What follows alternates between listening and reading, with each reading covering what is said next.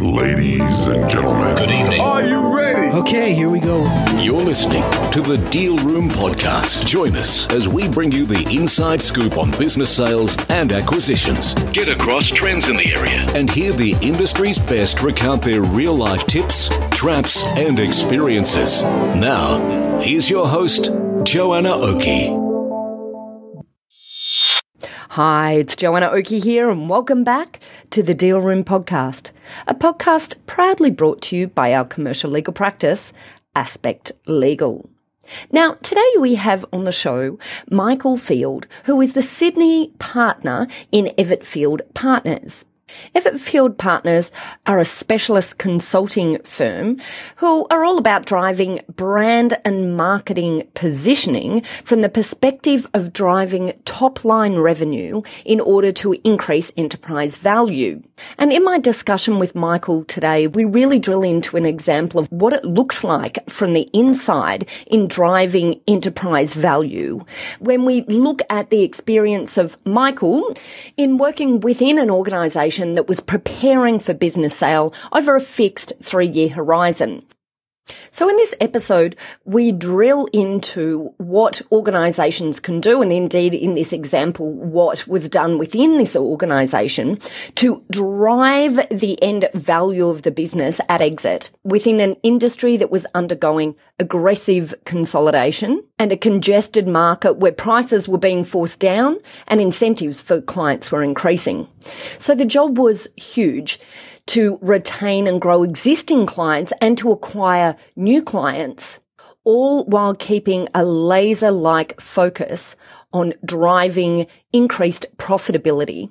So in this episode, we walk through the example of how this was done and how the business became the largest player in Australia in its key categories, eventually selling for 12 times EBITDA, having achieved an EBITDA margin that was at least 50% higher than its major competitors. So not only do we walk through what was done to ready the business for sale, we also look at the key insights and takeaways for business owners to be mindful of as they're growing their business. This is a really great episode, even if I do say so myself. So buckle in, because here we go. Michael, I just want to say a massive thank you for joining us on the Deal Room podcast today. Oh, thank you for the invite. I'm delighted to be here. Thanks so much for the opportunity to speak today. Well, I'm really interested in digging into this story today, because I think it will be of a lot of interest to our listeners. But before we do that, let's step back one step and talk about, I guess, the title of this podcast, Driving Enterprise Value. Why, in a nutshell, why are we talking about this topic today? Why is this something that is dear to your heart? We work with a lot of private businesses, family-owned businesses, and as you appreciate, these people have invested many years of their lives into a business. At a personal level, they would have made commitments and promises to their partners and family around, this is worth it, we're going to do this, it's going to be, it's going to pay off for us. Yeah. They put an enormous amount of discretionary effort over and above the normal effort of an employee. And it's our view that they deserve their payday. They deserve to be rewarded properly for the effort that they put into building an enterprise. They take on the risk, they employ staff, they invest in R&D. There's so much that the business owner takes on. And it's our view that if they lose sight of why they set out to build that enterprise, and outside of it, keeping them, gainfully employed for whatever period of time they grow the business, most owners, in our experience, are enormously disappointed with the valuation that they get for their business when they're ready to sell. And yeah, I mean, look, this is just a topic, and for those of you who are regular listeners to the Deal Room, you'll know that it's a topic that comes up again and again and again, because it's such an issue. It's such an issue in the market. And I think what I see a lot of is business owners spending a lot of time focused on the concept of growth without the concept of what creates saleable value at the end of the day, without really thinking through to that until it's sort of this last minute afterthought, perhaps right at the end when they're getting really close to exit and they have to. Is that your experience as well? Yes, it is, and it's understandable why. Like the dimensions of the character of a startup business, the entrepreneur who's prepared to dive in. When you're in the early stages of growing a business, any revenue is good revenue. So you don't have a detailed view of ideal customer. You don't have a detailed view of optimum product set. You're really just trying to get the cash register ringing. And what then happens is that at a cultural level tends to permeate the business as it grows. And that might be great when you're going from, I don't know, say 1 to 2 million or something like that. And you just get on the phone, call people, make sales happen.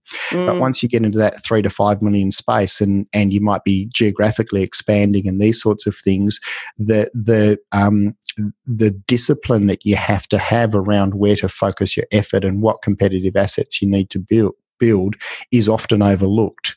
So the mindset of any revenue is good revenue happens, and there's no analysis of the profitability of different product lines. There's no analysis of marketing expenditure. It all just happens, and without. And I'm not saying that they don't put effort into it. I'm just saying that the right type of thinking isn't applied to it to really focus on, is this actually creating value? Are we actually building value in this asset? And if we took away our emotional connection to the business, if this was viewed by a dispassionate, third party who was looking to either invest in this business or acquire the business, would they value the same things that you're valuing? And it's a fairly brutal lens, but it's a good lens to look through if you want to understand how to drive enterprise value and how to create value in a business.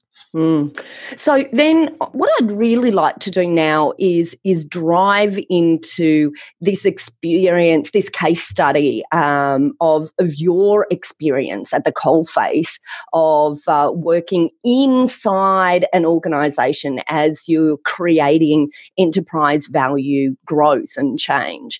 So maybe why don't you give us a little bit of a background of the organisation and how you came to be there and what the issue was as you started in this organisation? Sure. It's the origin story actually of the EvettField business is that my business partner, Mike Evett, was the chief executive officer of a large business services organisation. That business was previously a listed business that got delisted by a private equity firm, and a range of decisions were made around how to drive growth and set a deadline for that sale. So I was recruited in a marketing and strategy role, reporting to Mike Evett, who was the CEO, and there were quite a number of things that were obvious to us. One of those is that the market, in terms of competitors, they were all focusing on very, very large clients. They were elephant hunting. Elephant hunting has its benefits, but it's a long sales cycle. The margins were much lower, and we started by just trying to understand market size and contestable market. There's a much smaller number of very large players in terms of customers who everyone was competing for, which just drove price down and made winning that business so much more difficult. And through a market segmentation and market sizing exercise, we really discovered that the volume of revenue available in the small to medium market was massively larger than the top end of town. Winning the business was, although time consuming, if we could get scale and efficiency in winning that SME business, we would actually get a much better revenue outcome, but more importantly, get a much better profit outcome for the business. So we were able to acquire customers, and we developed systems to do that, but we were able to acquire customers at a very, very low cost of acquisition cost of finding a new customer. The margins that we were able to charge those clients were much higher, and we were able to uprate those clients every year without any pushback. Whereas in the large end of town, you'd be locked into a price point that might stay for 3 years and you couldn't uprate it, even if petrol prices went up or some other business cost went up. So we were able to materially grow that business. We were growing at a much faster rate than our competitors. We were obtaining much greater margin than our competitors, and to our great surprise, none of them knew how we were doing it. And I must say, that's one of the most fun parts when you're really nailing it in the market and your competitors are just scratching their heads. So, that's the origin story. And so was that so the recruitment of you into this organisation at the time? So just stepping back through the story, the organisation had was private equity backed. Correct. And so there was obviously a period of time, I'm guessing there was a period of time that was given, and there were future exit plans. That's right. Uh-huh. Yeah. And so you came on primarily with the aim of growing enterprise value to sit in line with that future exit plan. Is that the idea? Absolutely. The brief in the recruitment process was that at the end, once the transaction is concluded, you will no longer have a job. The day we get ink on the paper, you won't get to stay in the business. And I was really comfortable with that. Most of the businesses I'd worked in the past, and most of the roles I'd been in the past, were in businesses that were preparing for some sort of material change, either acquisition or something like that. So, that was the brief. I sort of say it with a bit of humour because I recall the interview where it was made quite clear to me that through the lens of marketing, unless any suggestion that would come forward or any recommendation, unless you could show a straight line to revenue generation and increasing enterprise value, don't bother putting it up. Right. Interested in it, and in fact, you'll lose credibility with the board if you put anything up that you cannot demonstrate a direct line to revenue and enterprise value. So it was a beautiful discipline, a beautiful environment to be working in. And do you think, that right there in what you're talking about right now, the aim with which you were brought into the organisation, right there is the very first difference, I think, between, a really sophisticated and organised organisation versus the owner-led, organisation, the organisation that is still being led by the entrepreneur, as we were talking about before, yes, that has started the business. Yeah, I think so. And it's the clarity of thinking that's required to do that. And you can still do that with tremendous passion and energy. It doesn't need to be a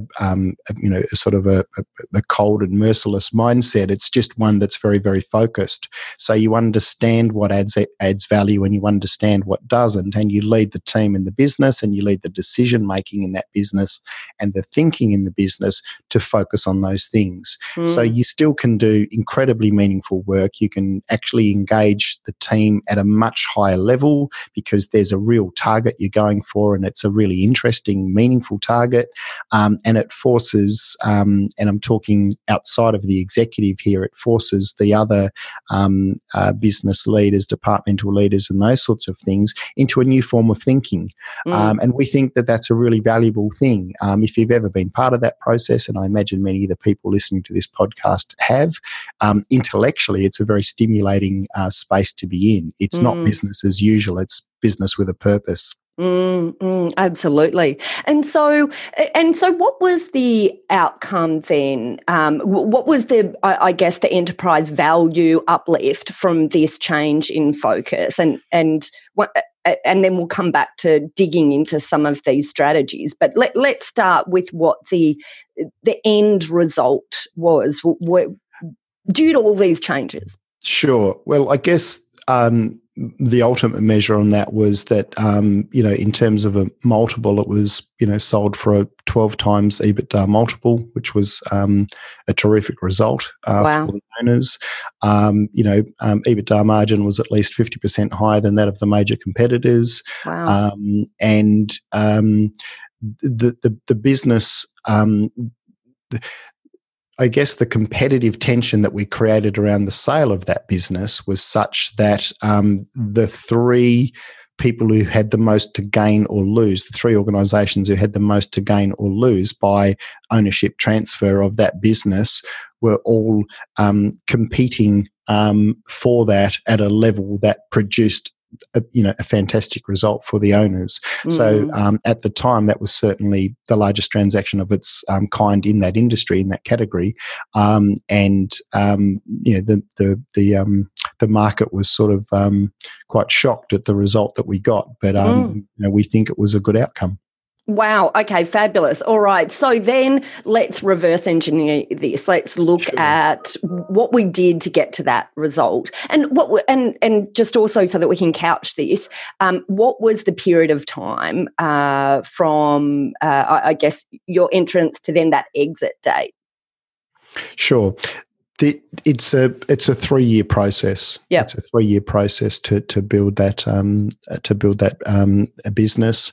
I was brought in the later part of the first year of that process to drive the bits that I was focused on. So my engagement was approximately 2 years, but the process had been in play for about 12 months before I was engaged. Great. Okay. I mean, that's quite a short time frame, isn't it, for the outcomes that were achieved? Yeah, I think so. And it's one of those things that most people think it's either going to be much longer than that or much shorter than that. But realistically, 3 years gives you enough time to do all of the things that need to be done and actually start to embed and bank the results from the work that you've done. For example, you rationalise IT and operations and these sorts of things, or that you don't really see the benefits of those start to wash through, in maybe 6 to 12 months where you really start to see that play out. So you need that time to embed the changes, because there was a huge number of structural and operational changes that took place at the same time as we addressed the marketing challenges and the segmentation and customer approach that we took. Yeah. Okay. Fabulous. All right. So let's go back then. Let's reverse engineer this process. What are the key elements that you worked on that you believe led to the growth and the outcome at exit? And I guess we've talked a little bit about it in terms of the movement from hunting the elephants to looking at the SME market. So, but let's walk through that and any other focus during that time. The first task in this is actually to get a handle on the true winnable market, the contestable market, the market size, and also market outlook. So the business that we were in was heavily exposed to business records management, which includes paper records in archive boxes being stored in secure off-site locations. And there were many people who were talking about paperless office, for example, at that stage. So there were some market communications around that storage of paper won't continue to grow, that'll be a business that will run out of market. So we did an enormous amount of work on the total number of paper pages that are purchased, like how many boxes of Reflex are actually bought in Australia, and how many of those get thrown into recycling bins, how much paper goes into the shred it bins, how much stays in storage, and really understanding different customer types and how they were engaging with paper management record management, I should say. And so how did you do that? How did you work out the different customer types and how they were engaging? What was that process? Sure. One part of the task, and there's quite a number of moving pieces to this, and we may not be able to cover it all, but one piece was to actually get a sense of, from the current a profile of customers, what industry categories do they fall in? So doing a simple task like, say, matching all your customer company names with DUNS numbers so you can match it to an industry code. And then you can start to do some evaluation on an industry-by-industry basis as to where does volume come from, where does growth come from, where does revenue and profit come from. So out of the, say 2,800 categories or however many industry categories that we were dealing with at the time, there was a specific set of those that actually produced the best result. So what you can start to do, and I'll just go to an implementation example here, is we geared the salespeople differently on different industry categories. So we said, if you win this type of business, it will not contribute in any way towards your bonus. But if you bring this type of business at the same revenue, the same number of boxes, it will contribute to your bonus structure. So we geared the whole organisation in terms of their actions to be responding to the insights that we were finding at the market research level. So that's one example. Once you've got that sort of data and you can work on growth rates by category and volume, storage, revenue, up rates and these sorts of things, it's very easy to build that out into a projection over what the next 3 to 5 years are going to look like. The other thing that it gave us opportunity to do is to knowing the total revenue of our competitors and applying a similar profile model to it, and assuming that they had a similar distribution of clients, which we believe that they did, we were then able to understand market share likelihood by category. So whether or not we were strong in an area where when we looked at the whole market, was that kind of tapped out and not worth pursuing and putting effort in? What were the areas that were rich veins of profitability that were largely unvended either by us or our competitors? So that's an example where you take that kind of strategic thinking and insight and you push that into the business and you operationalize it through a sales strategy. Okay, I love it. All right. And so we talked about the operationalize element with the sales force, I just love that, the differences in the bonuses that applied. And backtracking, assuming that was on the basis that particular industry segments categories were more profitable than the others. Was that what was driving that different bonus calculation approach? Yeah, absolutely. That was a category that we saw offered greater volume. It offered higher margins, and we also saw that there was we built specific models. So, for example, small and medium law firms were a good target. Interesting. So let's use law firms as an example then. How, maybe if we can you dig into that side a little bit more for us? Sure. Law firms, small and medium law firms, are actually a good example of one of the categories that we considered to be really attractive. And why? Maybe if you can tell us why.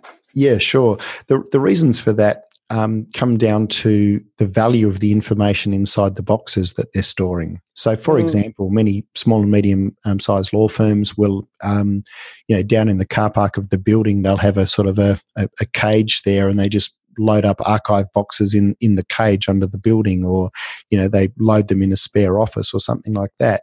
Now, the risk of loss of some of the documents inside that, or those documents getting in the wrong hands, is really, really high. It's reputationally a very high risk factor for a law firm, and it's not one that they want to be exposed to, but they might not be aware of that risk. So in terms of creating a value proposition that's meaningful to those small to medium law firms, rather than talking about, box rates and how much per month for storage and these sorts of things, you can have a much more interesting conversation to say, well, how many boxes are you storing on site? If you were locked out of your building for any reason, or the building was on fire or something like that, what's the value of the contents that are gone, and how much business impact would that have on you in terms of you continuing to run your business? So you can start to have conversations that are much more business and risk focused with somebody who understands those things, and then the decision for them to move 100 boxes or 200 boxes, archive boxes, into storage that they can recall anytime they want is a very, very easy decision to make. And if you can wrap the right value proposition and sales conversation around that, it's an enormous market. Every suburb has got half a dozen small to medium law firms set up in it. And we saw that as a place that was not as a group of people that were not price sensitive. They understood the risk. They could see the value in freeing up office space and maybe not paying whatever they were paying per square metre for their fourth floor office or something, using that for more valuable pursuits. And the net effect for us is we were able to completely dominate that market. We just took thousands and thousands and thousands of boxes that were actually unvended, so they weren't being serviced by another competitor. They were just sitting in hallways. So that's an example of to say, well, how do you go and unlock revenue that nobody else is getting? And how do you leave your competitors wondering where you got that revenue from and how you managed to do that? That's such a good example. I absolutely love it. And you talked earlier about assets. I can't remember what you said about it, but when you mentioned it, I really picked up on those words, because I think that was it's a really interesting concept for business. In what sense did the business build, or did you encourage the business to build assets? Sure. So we were talking earlier about what we'll refer to as competitive assets. So they're assets that are going to continue to create value long after they were built. So, for example, a sophisticated sales strategy is a competitive asset. Most competitors, particularly in that space, the quality of conversation that they were able to have was limited to, how many boxes do you have? How much are you paying per month? We'll transfer them over, at no charge, and we'll pay the exit fees for the other supplier. So they were very price-driven conversations. When you start, once you identify that there's a really rich vein of opportunity in a segment, small to medium law firms, and you understand that they'll respond to a message like risk and certainty better than they will to price per box. And then you actually build that capability into the sales team. You train on that, you reward on that. That's a competitive asset, because you're not just saying, hey guys, go out and get this category. You're saying that's a category we want. Here's the numbers. We actually know the winnable market. We know how much total revenue is available. We know how much we've got. We know how much we want to get. And this is the sales strategy. So we're going to build it, we're going to train to that, and we're going to reward to that. And that way you get delivery of the competitive intent. So what's set at a strategy meeting to say this is what we're going to do, you're actually building those competitive assets and you're measuring against that to make sure that you're delivering on that. So you imagine that across multiple categories, across multiple geographies, multiple tiers in business size that you're pursuing, you get a disproportionately high return on investment, because the whole business is pointed to the things that drive revenue.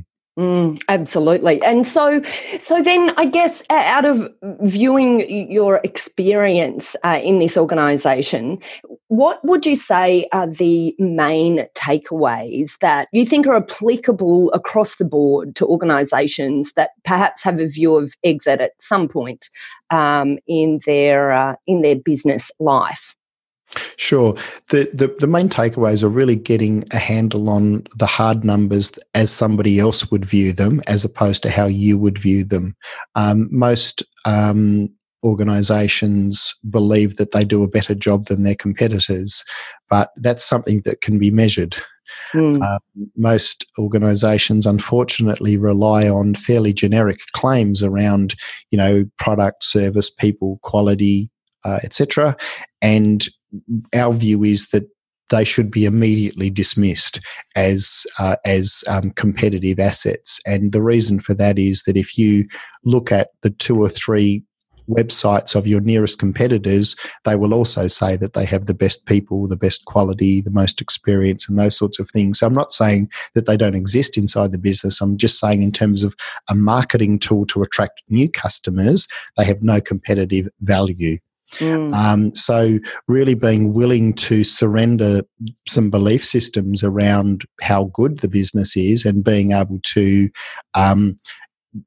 independently examine the fact base around the market size, around customer buying behaviour, around the numbers within the segments and where the opportunity might sit, and then the things that the business needs to focus on to unpick those things. And what that often does is it often challenges people's personal preferences. They go, well, I really like that market, or this is a product that we've put a lot of R&D into, so I don't want to give it up so easily. And we then we're obligated to say, well, that's okay if you want to do that, as long as you understand that that's an experiment with your money and it's a distraction from enterprise value. And if that's how you want to spend management headspace, then that's a decision that only you can make. You're the owner of the business. But if our agreement is to drive enterprise value, that needs to go. So one of the takeaways I think on this is that that is not for the faint-hearted. This is a process that the numbers will be the numbers, and if you genuinely want to maximize enterprise value, you sometimes need to be willing to give up things that you thought to be true. You need to be willing to hear things that you might not like hearing, but also if you're prepared to do the things that the data produces, that you're going to get a benefit that is what you probably set out in the business for in the first place. And so there's a number of things I want to get back to. The very first thing is in previous discussions, you've said to me that you don't necessarily, you're not really interested in working with the lifestyle businesses. You're looking at working with really driven businesses. Can we dive into that a little bit? Do you feel that these strategies are not as applicable to lifestyle businesses because they require a lot of discipline and attention? I don't know, I'm putting words into your mouth here, but what's the division in your mind, the distinction that makes this something that really isn't applicable in your mind to lifestyle businesses? Sure. For someone harder to work with, perhaps that's what was in your mind. Yeah, sure. Look, first of all, like from my perspective, a business owner is entitled to do whatever they want with their business. It's absolutely their business and it's their call. And many people are incredibly happy to take a couple of $100,000 a year out of the business and, enjoy their weekends with their family and a couple of overseas trips. And they don't really want any more than that. So that's not a great fit for us in terms of what we do, because we would want to drive that business harder than the owner would. Yeah. And we would demand things off the owner that they probably don't want to do. So, so what like? Give me an example.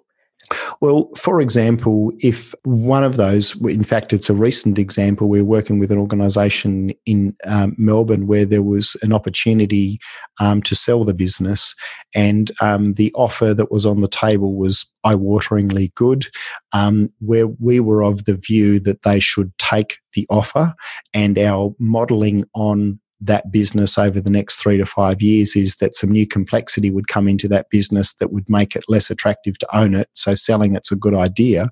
And after some discussion with the business owner, they kind of said, I'm happy just doing what I'm doing. I don't really want to stop doing this, so I don't want to. So we couldn't really do any more for them because they actually kind of built a lifestyle into their business, and they're entitled to that. That's completely fine. The other one would be around, pet projects and these sorts of things. It might be a product, it might be sunk cost in some geographic expansion that they've done that the analysis might say that's never going to work. So you just need to pull out of that, and those people, you need to close that office, for example. I don't really want to do that. Those sorts of things where it's personal, they don't really work in the sort of work that we do. And look, the reason that I ask is because for many people who've chosen a lifestyle business, whether they recognise that that's what they've chosen or not, often won't necessarily understand the consequences to sale value at the end of the day. And this ties back to, I think, this discussion that we had right in the beginning of this episode, where we were talking about the difference between growing a business and growing a business understanding the concept of enterprise value and sale value at the end of the day. So is there always, I just want to be clear for business owners who are listening to this podcast, what the consequences are of a lifestyle business, where that comes in, and is it possible to have your cake and eat it too? Is there a way without sacrificing, because a lifestyle business, I guess, in and of itself is referring to a business that is run within the confines of the owner doing what they want when they want, perhaps with a little bit less focus on the discipline that might be required to build really strong value at exit? Look, great question. The compelling reasons, I think, are there's a couple, and one of them is that the number of privately owned businesses that are going to change hands in the next 10 to 15 years is a staggeringly high number in Australia. 80% of those businesses do not have an exit plan. They have got no formal plan whatsoever on how to exit that business and how to extract the value. This is the most compelling one in my mind, and I will need to clarify the numbers, but just in broad terms, something like 60% of business owners over the age of 55 will be required in the next 5 years to either stop working in their business or substantially step back from managing their business because of a health issue of either their own or of a loved one. Wow. So it's an extraordinary number. So we've worked with many businesses where the choice of when to exit was not of the owner's making.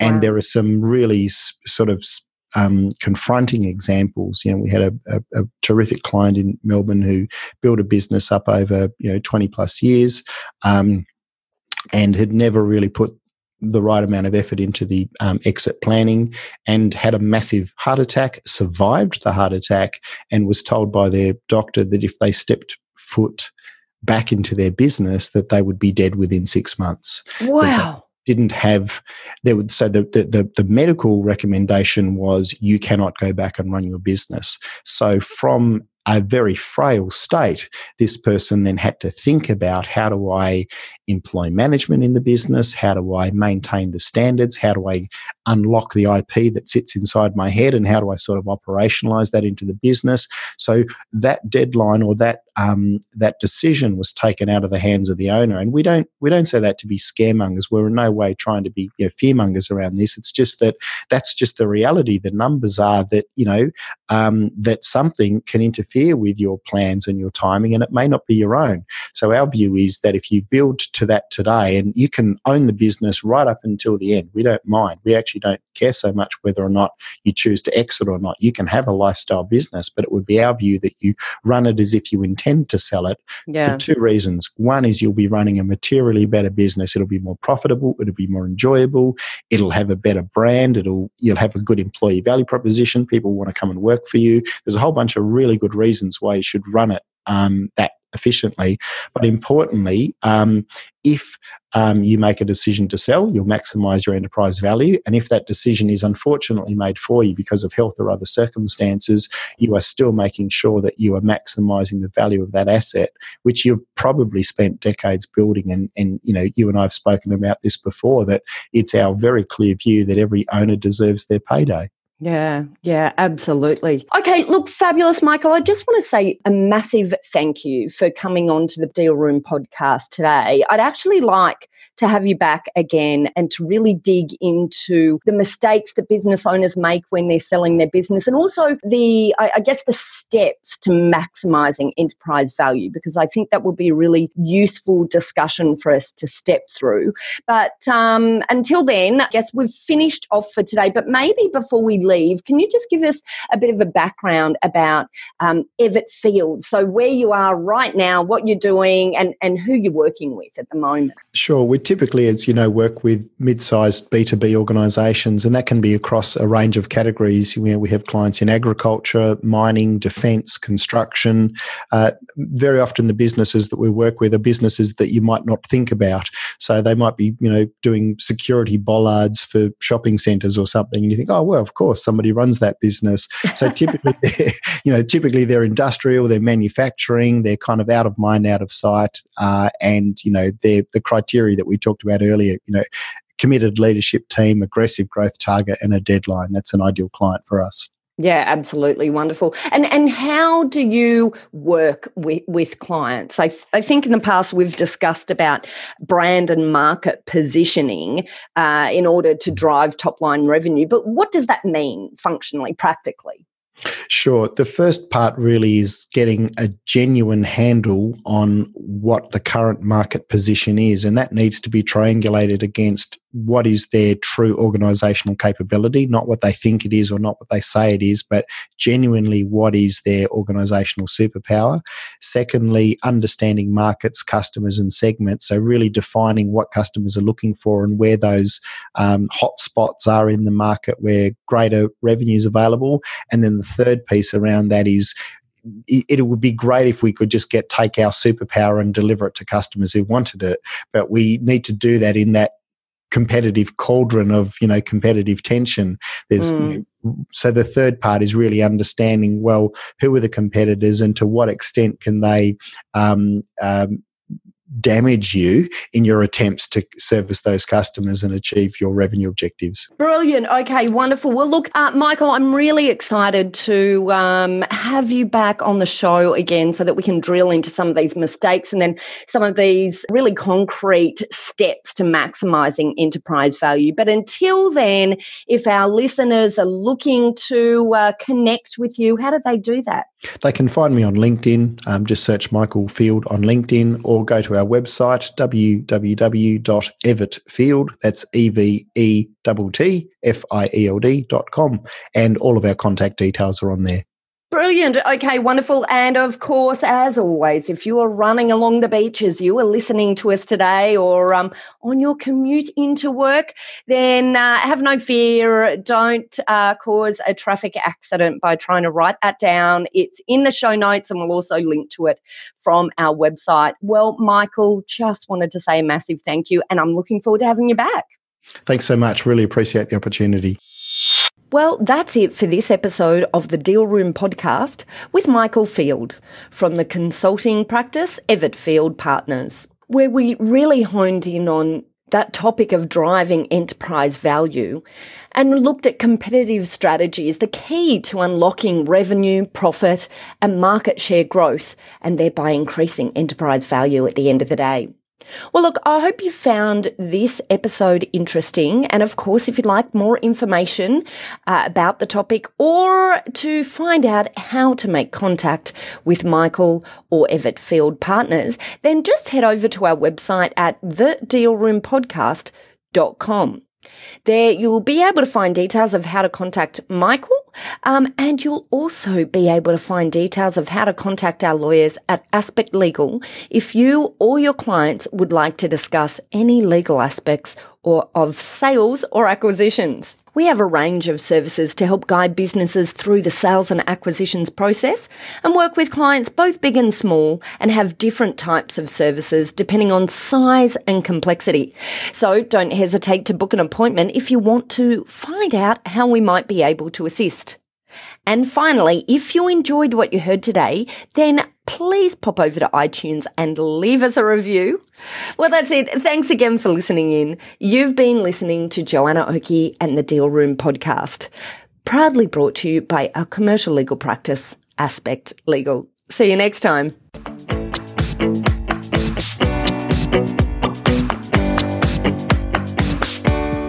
Aspect Legal has a number of great services that help businesses prepare for a sale or acquisition, to help them prepare in advance and to get transaction ready. We've also got a range of services to help guide businesses through the sale and acquisitions process. We work with clients both big and small and have different types of services depending on size and complexity.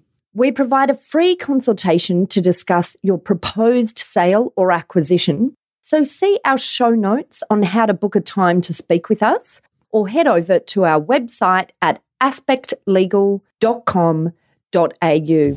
Ladies and gentlemen. That will conclude this evening's entertainment. Thanks for listening to the Deal Room podcast. To find out more about this episode and other episodes in the series, check out the show notes or head over to our website at thedealroompodcast.com.au.